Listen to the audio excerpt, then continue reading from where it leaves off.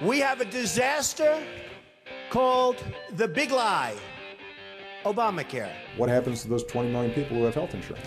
I believe, many people in my own state believe, that healthcare is a right, R-I-G-H-T, regardless of income. One of the traditional methods of imposing statism or socialism on a people has been by way of medicine. This is America's Healthcare Challenge on News Talk 1290, newstalk1290KOIL.com, and the News Talk 1290 KOIL mobile app. America's Healthcare Challenge is presented by HKG Medicare Solutions, Renaissance Captive Solutions, the Omaha Press Club, Self-Funded Plan Administrators, and Caring for People Services. This program is produced by E.D. Bellis and available worldwide on iTunes and SoundCloud. Now, here's your host, Sean McGuire. Welcome to America's Healthcare Challenge. Just another week in paradise here in the heartland, keeping track of all the news and changes in healthcare.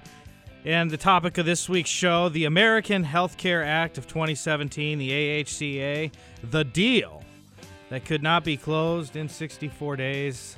Last week's column on healthreformexplained.com or the Edie Bellis website, The Art of the Repeal, explored all the intricacies that have been going on into unraveling one of the largest pieces of legislation in our country's history.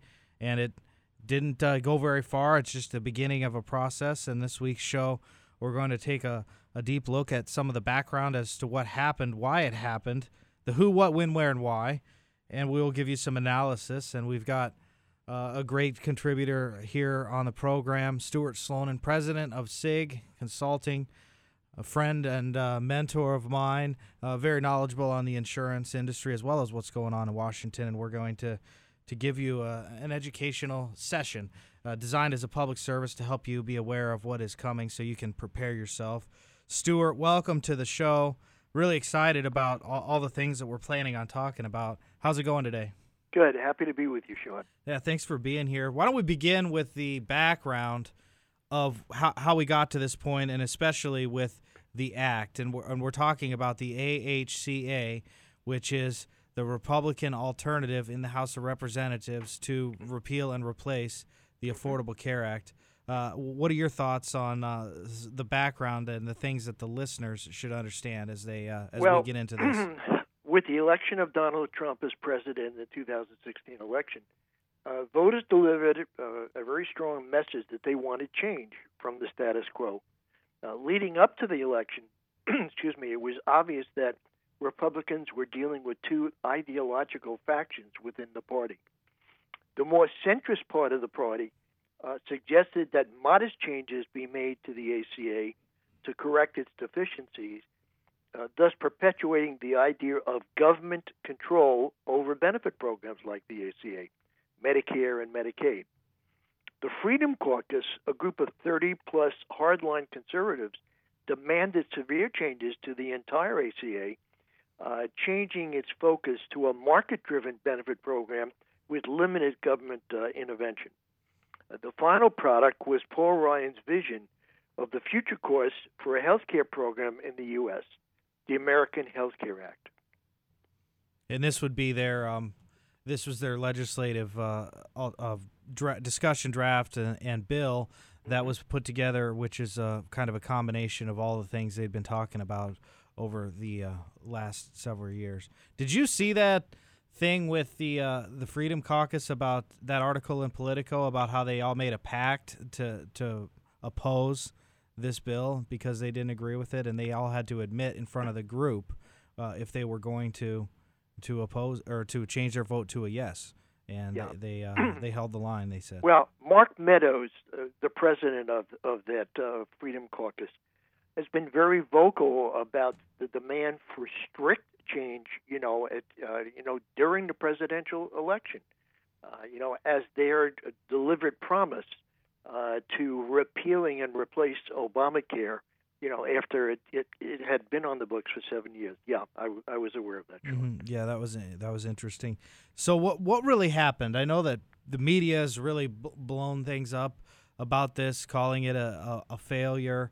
A failed attempt. I don't think people realize how long it takes for legislation to go through. I'd like to remind those that have been paying attention to this, the ACA, as it went through the process. H.R. 3200 had a similar outcome, which was the other party's first plan at healthcare reform. So this is just kind of the beginning of an ongoing process. No, you're absolutely right. What happened was the Congressional Budget Office scored what the results of that act would be, and it showed a loss of coverage for 24 million Americans over a 10-year period of time. That's massive numbers, and so everyone is concerned about the future of the bill. The bill was offered as a replacement of the ACA and increased costs for most people who buy insurance in the individual marketplace. The legislation would cut subsidies for health insurance premiums by $300 billion.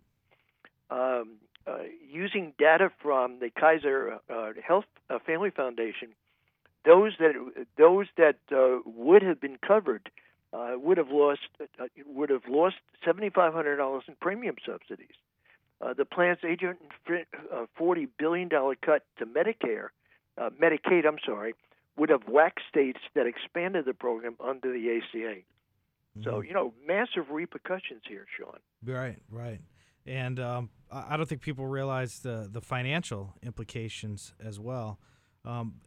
Why do you think it really happened? Was it because they rushed it through? Should they have taken a longer moments of time to put it all together?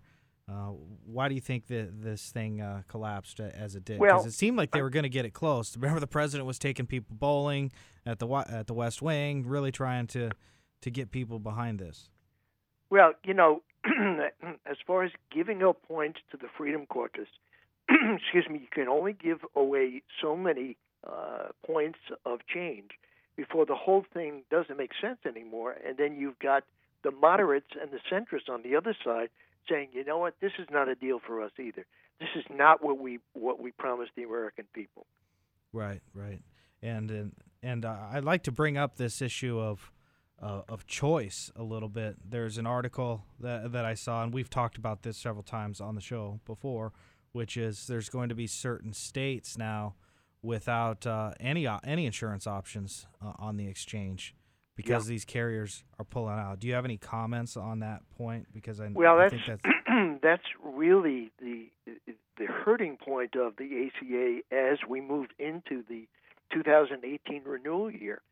Some states are down to one choice. Some states have no choices whatsoever. Therefore, folks in that marketplace would have to go to the open marketplace, not the state exchanges. And also those states possibly don't have a state and or federal exchange. They're going to have to go to the open marketplace with the rules and regulations that the carriers put out in the non-ACA marketplace. Mm-hmm. But to get to your point, in 7 years, Republicans filed over 50 bills to overturn the ACA. All of these were beaten back. They were so focused on repealing the law that they didn't have a clear vision of what to replace it with. That lack of vision became clear when now they had a chance to do something about it. They saw a law that was shoved down the throat of the American public. They saw its passage on a strictly partisan line basis. They saw how the public dealt with all the problems and the inconsistency of the existing law. But they had and continue to have no clear and consistent vision of what comes next.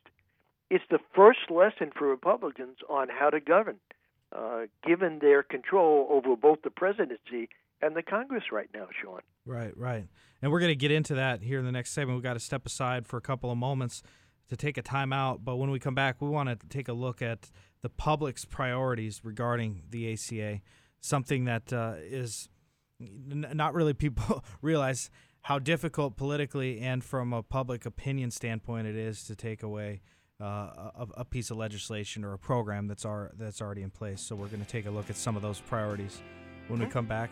With Stuart Slonin, I am Sean McGuire. You're listening to America's Healthcare Challenge. If this is the first time listening, thank you for taking the time to listen to us. You can find us anywhere online, especially if you do podcasts on your phone.